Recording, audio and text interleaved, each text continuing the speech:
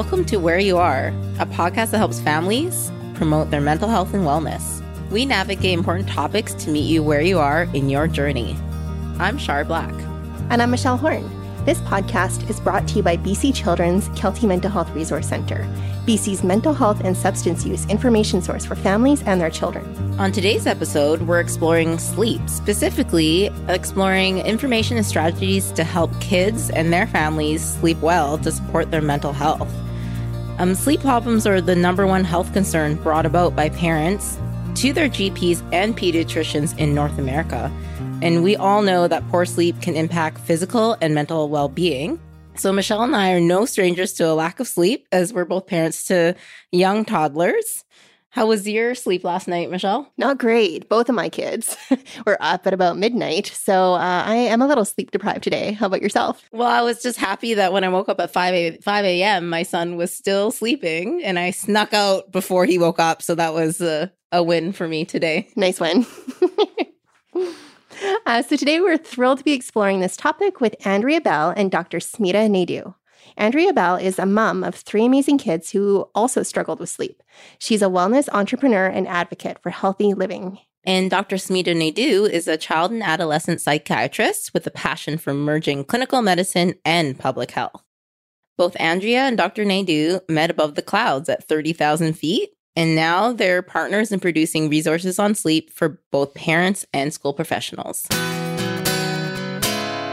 Andrea and Dr. Naidu, thanks so much for being here today. We've been starting all of our episodes with a brief mindfulness moment just to kind of get us in the moment and calm our minds and bodies. Would you both be up for that? Absolutely. Great. So today Char's going to lead us in a mindful moment. Excellent. Get into a little bit of a comfortable position. You might want to put both feet down, and we're going to do something called 7-11. So we'll be breathing in for 7 seconds and then slowly breathing out for 11 seconds. And try to kind of breathe into your belly throughout your body. So you can close your eyes or have a gaze ahead of you. So breathe in. 1, 2, 3, 4, 5, 6, 7. And then breathe out. 1, 2, 3, 4, 5, 6, 7, 8, 9, 10, 11. So you can open your eyes whenever you're ready. How are you both feeling? A lot calmer. Dr. Naidu, what is the latest evidence saying about how much sleep kids are getting and how much they actually need? Over 70% of children in Canada are not getting enough sleep. That's the first point. That's a lot of kids, right? If you think about it. And that's just the data in Canada. So that's a problem. And the second part of your question, that's a more complex question because the brain is developing at different rates throughout the age of from you're born to the age of 25. So the amount of sleep that you need is actually based on chunks of time. So from 0 to 3, from 3 to 6, from 6 to 9, and so on. But usually in children age 6 and over, we're looking anywhere between 9 to 11 hours of sleep. And in puberty, that changes again. And the evidence is now saying around 8 to 10 hours. Is there anything new or shocking that maybe our audience might not know? Yeah. I think one of the most shocking things is that we're all in this gray zone when it comes to technology and how technology can affect our sleep and how it can affect our mental health. You know, one thing that I've been seeing more and more in clinical practice is when can I actually use my iPad with my child when they're being fussy or if they're, requiring some like downtime, the parents needing downtime, I mean. And how could that affect the brain even at a young age, even if I'm using it for like 20 minutes or 30 minutes? Well, the evidence actually in Canada now is saying, as per the guidelines, that no one under the age of 2 should really be exposed to a lot of technology. And by a lot, they actually don't mean very much at all. So they're looking at even less than 30 minutes a day and how that can actually affect the way that the brain grows and the attention of that. So what's very interesting about that new evidence is that not only can, technology and light kind of affect the brain process, it can actually even affect how our sleep process works as well. Sleep really is the main pillar of health that's often not talked about. So we have to be careful, and technology, if used effectively in a smart way with a smart value system, can be very, very helpful. But right now, the evidence is kind of gray. So we're not really sure how tech in even a newborn can affect sleep. It's really interesting for parents to be kind of mindful of that as they use technology with their kids and their families. So, Andrea, I have a question for you. So we know that sleep is often a challenge for many families, including my family and Char's family. We have young kids as well. So it's very pervasive, and we know that it can impact both physical and mental health. I'm wondering if you can tell us a bit about your family's challenges related to sleep. I guess the first exposure to this was when I was a new mom about 10 years ago. And our first child was experiencing some behavior challenges in preschool. And what was happening is the teachers had called us in and said, there's some behavior issues popping up. We need to evaluate this. We're going to call the local mental health nurse to come into this class and observe her in the classroom, which I thought was amazing as a new resource, but very, very scary. The nurse observed our daughter and gave us some feedback. Turned out to be just some different control issues as far as like a new sibling in the house. The child was trying to find control outside of the home. But as a new parent, it was a little bit unsettling at the time. But the long and short of that is we were becoming sleep deprived, trying to figure out this new situation and trying to navigate new waters. And so together, our family basically became derailed through this whole thing. We did eventually get back on track, but I think sleep is a game changer. And so now, fast forward 10 years, anytime there's anything that's unsettling or anything that's popping up, whether it be from the child or whether it be from our end, we always start with sleep, regardless. It's just the new baseline. Great, thank you. I think that's a really nice way to think about it, as sleep being this foundation, right, that you can go back to and start with. Absolutely. Mm-hmm. Dr. Naidoo, what do you think is the relationship between sleep and child and youth mental health?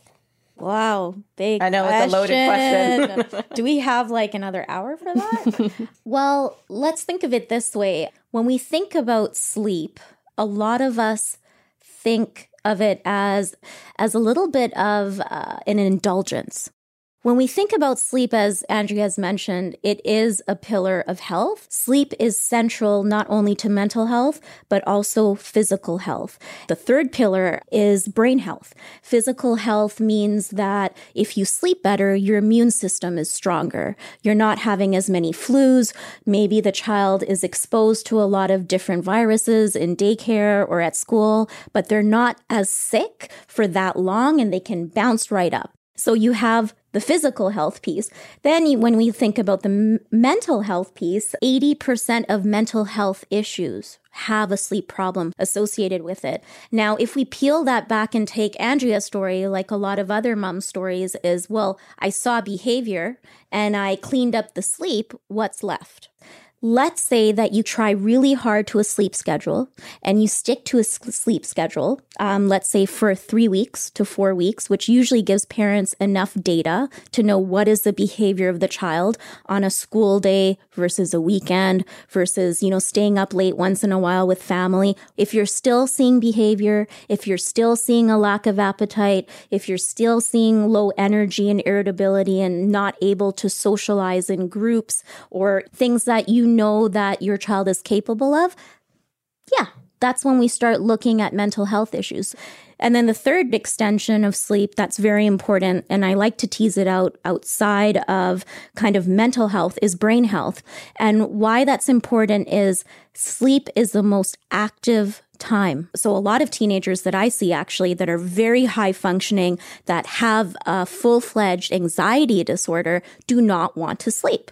They think it's a waste of time, which makes sense to me. I mean, why would I sleep for 10 hours when I could do some extra homework, be ahead of my class, look really good and get validation from my teachers and in front of my peers? Why not? I just need 5 hours. Well, the key message here is that in fact, sleep health equals brain health. And the most important time of brain development first is from the ages when you're born, so 0 to 3 years old. It continues all the way till the age of around 25. The time that you're actually sleeping is the time where you're setting the foundation for good memory, for good executive functioning, and for a lot of skills that children innately do not have because of their immature brain. But if they sleep better, they can perform better. So, Andrea, we've just heard Dr. Naidoo very eloquently describe kind of these key benefits of getting enough sleep in the physical domain, the mental domain, as well as brain development. I'm wondering, hearing that, if any of that resonates with you and your family stories. Yes, absolutely. I think social cues, they get lost when there's a lack of sleep. So a parent's ability to pick up on the child's cues, as amazing as we are and as amazing as we try to be, we drop the ball when we're bagged or we're doing too much or we're juggling too many things. I feel that when my children are on their A game as far as sleep is concerned, or we are as parents, their ability and our ability to creatively solve a problem, whether it be a social problem, whether it be like a chess game. My son's into chess. So his ability to strategize on the soccer field, navigate with friends at school, whether they're trading Pokemon cards, he's able to look at feelings and emotions with a much clearer perspective when he's had a better night's sleep.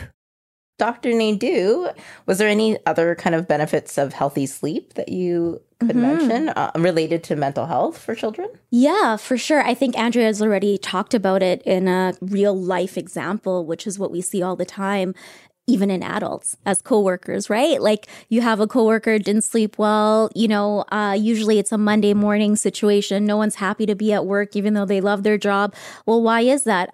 Probably because you had a weekend, a weekend before leading to, that's why we have the Monday morning blues, is simply because we have really poor sleep hygiene on Friday night, Saturday, and Sunday. All of a sudden we think, well, our brain's supposed to just get it. Our body's supposed to get it. So in fact, in children, the peak time where I see a lot of mental health issues in my clinic are right after spring break or right after or before Christmas break. Those small glimpses of time off are a total disaster for a child's brain, to be honest, if you're not keeping a routine. So what I would say is that not only does it regulate kind of things like memory and executive functioning, but it actually fully regulates the way that the body's body clock or circadian rhythm works. And why that's important is if it's helping your body clock, then it's actually helping your appetite. So you'll get cues on the right times to eat.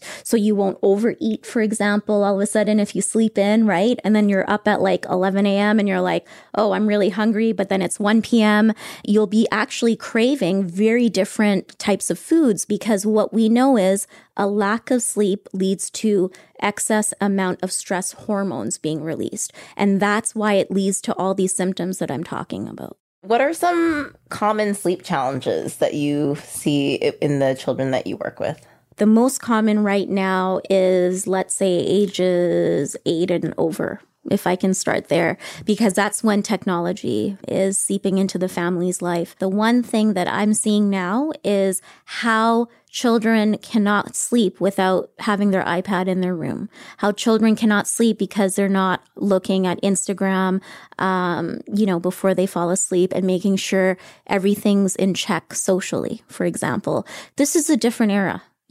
And we can push and scream and pull as much as we want, but it's here to stay, and it's here to stay forever. The evidence suggests that there should be no screen time 2 hours before bedtime. And now, as you know, teenagers are getting very smart and they're saying, well, if I have my nighttime kind of app on and I'm not getting as much, blue light, all this kind of thing, then it won't affect my sleep. But in fact, what we're seeing is the evidence suggests that, well, forget about the light that's being emitted from electronic devices. How about the stimulation that occurs with whatever you're watching, whether it's you're on Instagram and you're really worried that so-and-so hasn't liked your picture, that leads to another level of anxiety. So in fact, I would say the main clinical struggle right now is tech and sleep and how to disconnect and how the family reacts around that. And instead of it being, let's take away the iPad from the 10-year-old at 6 p.m. because they're going to sleep at 8 p.m. and take the tech away from the 15-year-old, that sleeps at 10. So therefore they get it till 8 p.m. And then the parent gets to be on it till 2 a.m. Yeah, that's not going to work. So in fact, what we're saying is from now on, it's here to stay. Never punish a child with tech. It's not going to work. That's their lifeline. That's their social line. That is not happening. So what we have to actually say is the youngest person in the family. So if, the youngest person in the family is sleeping at 8 p.m., guess what? Everyone's tech is off, including mom and dad. There's no reason that mom and dad should be on tech unless even if they're on call or if they have work to do, they should be out of the household doing that work if it's that important. It's an evolutionary process for physicians as well. We don't really know what the evidence is. We're just starting to see that 2 hours before sleep gives enough time for the brain to relax and to actually be able to fall asleep. And Andrea, I'm wondering if you have any thoughts on that, if you've experienced challenges around tech before bedtime in your family and how you tackled that. Every day. So since we've started this process, Dr. Naidoo and I would say it's adjusting the time frame. So it depends on the child, but overall, just rejigging that time that the child uses the technology. We've actually taken a lot of technology out of our house. We've gone lots of technology and then we take it out and then we add it. So I don't know if we've 100% figured it out. But one thing that does work is we don't let them use the iPads at all in our house. We have like a no iPad rule because my son was downloading apps. Somehow he'd gotten even to my Kindle and he'd figure out how to download things. So there's just no iPads and no phones at all in our house, but they are allowed to use Netflix. And so what we've done is we'll watch sometimes like a baby show, like a Peppa Pig with a 3-year-old, and that's fine. And if the kids do want to watch a show that's more age appropriate, we'll sandwich it and we'll stack it around dinner time so they can watch maybe half an hour before dinner. And we do Friday night movie nights. Every Friday night we'll get some treats, we'll hang out, we'll cuddle on the couch, and we'll let them stay up later. And that's what we do as a family. So Monday to Friday, there's zero technology and almost always never any TV. On the weekends, they do watch TV, but in the summer when the sun goes down, the TV can come on. I set a timer sometimes. I'm like, great, you guys want half an hour? Mm-hmm. I set the timer on the clock and I go do my thing and I make dinner. And when the clock goes off, they turn off the TV on their own, which empowers them. And the timer goes off, they turn it off, and we move on. It's not even a conversation. And if it's an argument, it doesn't happen again. I just have to be very absolute with my 7-year-old, and that seems to work really well for him. My 10-year-old doesn't push boundaries the same way. I personally cannot watch Game of Thrones right before bed because I will be up for hours. So I also know as an adult, anything that's really exciting and gets me going and is just the most exciting show I've ever seen, I know it's going to be not an amazing night of sleep, but I make that decision as a 41-year-old adult.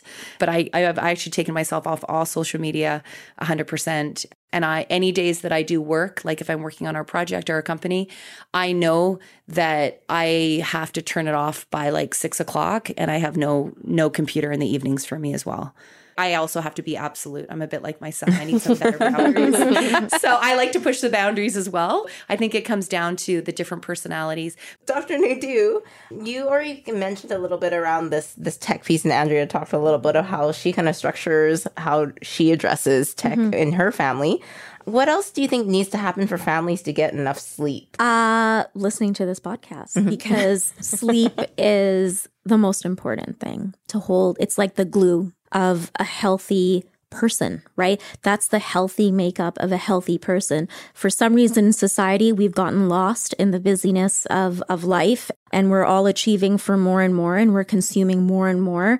The sad part is that it's a badge of honor to sleep for 4 hours. So walking into the workplace exhausted, in fact, will give you some level of empathy from colleagues. It shouldn't. If you're going on a sleep deficit model, you'll never be fully successful as a human being. And I think that's the first and foremost thing before we look at rules and we look at, what's happening in a family system. Forget about all of that. If we're not talking about sleep, you're not actually talking about health and success. So I think the number one thing is understanding the importance of sleep and brain development. And in an adult that has a brain that's fully developed, well, it will help you optimally function and manage your time better and actually overall be a better person, because you'll be able to respond to nonverbal cues. You won't be in fight or flight mode. Lack of sleep leads to increased stress hormones, which leads to very primitive behavior. The whole household has to understand, how does a lack of sleep impact mom and dad,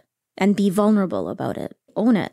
So saying that morning when I was frustrated and I got really mad at you because you didn't finish making your lunch in the morning because I was, busy doing other things, I was really, really angry at you. But really, I was angry at you because I haven't been sleeping well for the past week.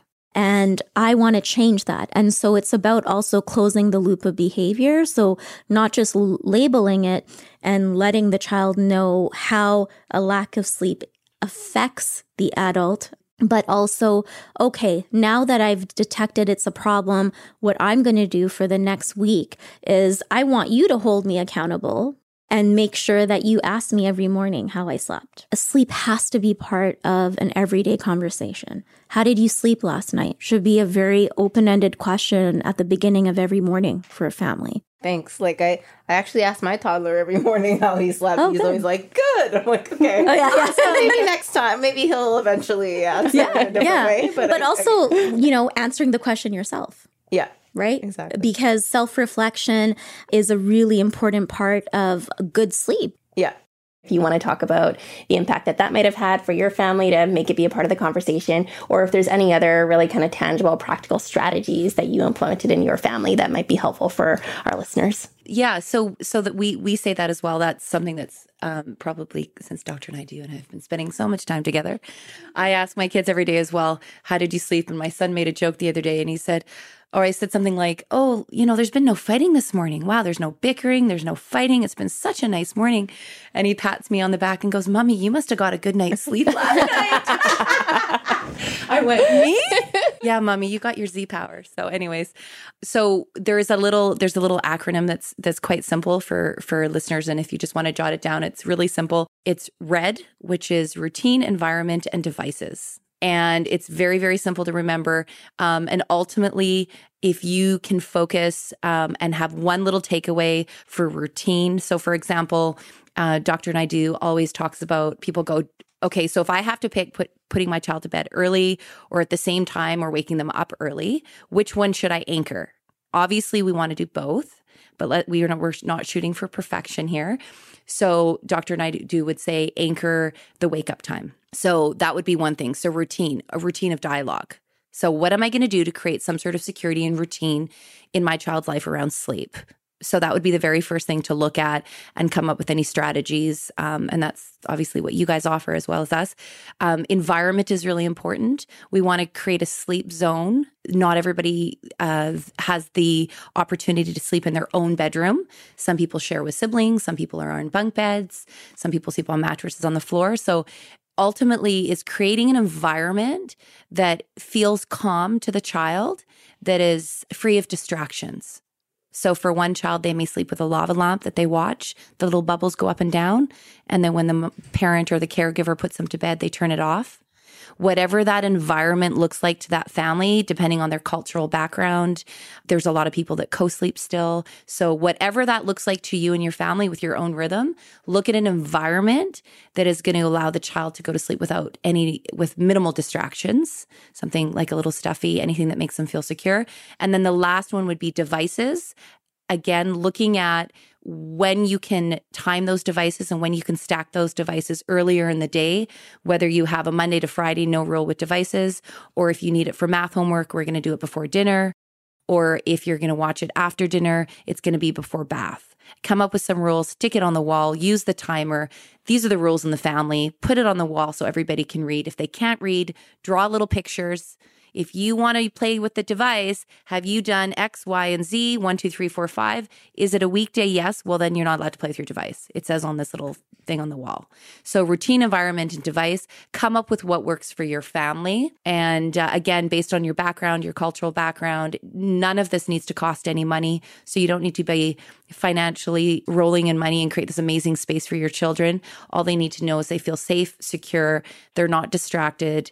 And then, of course, if you can create some sort of sense of intimacy and security right before bed, that helps for the child as well as for the parent. The only thing I would say with environment, if I can just add one thing, is for teenagers. So as they're getting older, a lot of teenagers have a desk in their room. I don't know why that's been accepted in society. I don't know why there's a desk, right? Like, don't be doing your homework in your bedroom ever. Do not have paperwork in the adult bedroom, right? I understand that space is limited in Vancouver, but, we have to be very clear that there has to be a clear environmental boundary of work and sleep, right? A child doing their homework in their bedroom is not a sanctuary anymore. I don't care how good this child is at school, even if they're passionate about school, it does have anxiety-provoking feelings attached to it because that's their one job. School is their one job. We all, no matter how passionate we are about work, we would all agree in this room that work can be stressful. So why put any level of stress in a child's bedroom? Their desk should only be used for crafts, should be used for fun things, things that are calming, and a very safe room for them to decompress. But I would say, with environment, we have to be very clear that one thing society has, in some ways, instilled in our brains and even on Pinterest is, having a desk in your room, and it shouldn't happen anymore. Great. Well, thanks for both of you for highlighting those key areas to focus on. Dr. Naidoo, what if families have tried all these things, the routine, the environment, they don't have a desk in their room, they have very structured rules around devices. What if they say they've tried all of these and it's not working? Mm-hmm. What would you say to them? So it's funny because it happens a lot because, very often I'll say all these things in my first assessment, call them back in 6 to 8 weeks. And they're like, well, we did everything. Now what? Okay, you did everything, but have you been doing it every day? Most days. Okay, what's most days? 3 times a week. Okay, that's pretty good. 3 times a week for the past how long? Oh, about 3 weeks. Well, no, it's a habit. It's like being on on a tech-free diet almost. It's about instilling an entirely new healthy habit in the household that by no means should it all of a sudden occur in 6 weeks. That's not what we're aiming for. We're aiming for keep pushing at it, keep working on it. Every child, especially if you have children of different ages living in the home, they're going to be going through different crises and different, issues, behavioral issues at different times. I would say most people that come to me, I say, that's great. You're doing a great job. Keep going. Right? Because, to be honest, like we know, if you can do things, my gauge is if they're doing it on most at least weekdays, then you're already doing pretty good. Weekends are hard, so they're trying though. And then we keep refining it. So after 6 months, yes, the biological clock of the family completely changes. Does it take more than 6 weeks? Absolutely. But I'll check in every 6 to 8 weeks to see, are you still doing it? Right? Because most families aren't. Now, let's say that they absolutely have internalized everything that we talked about today. They're really pushing through. It's just like any other mental health issue, right? A lot of people are starting to feel anxious. Let's say they start working out, they start, having a healthy diet, they decrease their workload, and they're still not feeling okay. right? That is a time where you start reaching for help. So you've tried all of these things. So again, like we talked about earlier in the podcast, a 3-month mark gives you enough data to know what's going on with the child. But let's say you implement all of these things for 3 months and you're working really hard on it and you're pretty consistent. Yeah. That's a good gauge. And the reason what you'll see is that with good sleep, anxiety, like a normal baseline of higher anxiety goes down. A higher baseline of depression or irritability goes down. Better appetite, a lack of appetite, is back to normal. Concentration and energy, all the tenets of what could lead to a mental health disorder should get better in 3 months to 6 months. If it's not happening, yes, that's when I would look for help. Thank you so much, Dr. Naidoo and Andrea, for joining us today. I think you've both done such a wonderful job of kind of providing strategies and advice that really meets families where they're at in their journey. I appreciate the work that you guys do, so thank you for having us. It's an honor. Thanks for joining. You can access a number of sleep resources on the keltymentalhealth.ca website, including resources developed by our speakers today, Dr. Naidoo and Andrea Bell. You've been listening to Where You Are, where we explored the importance of healthy sleep habits for child and youth mental health wellness.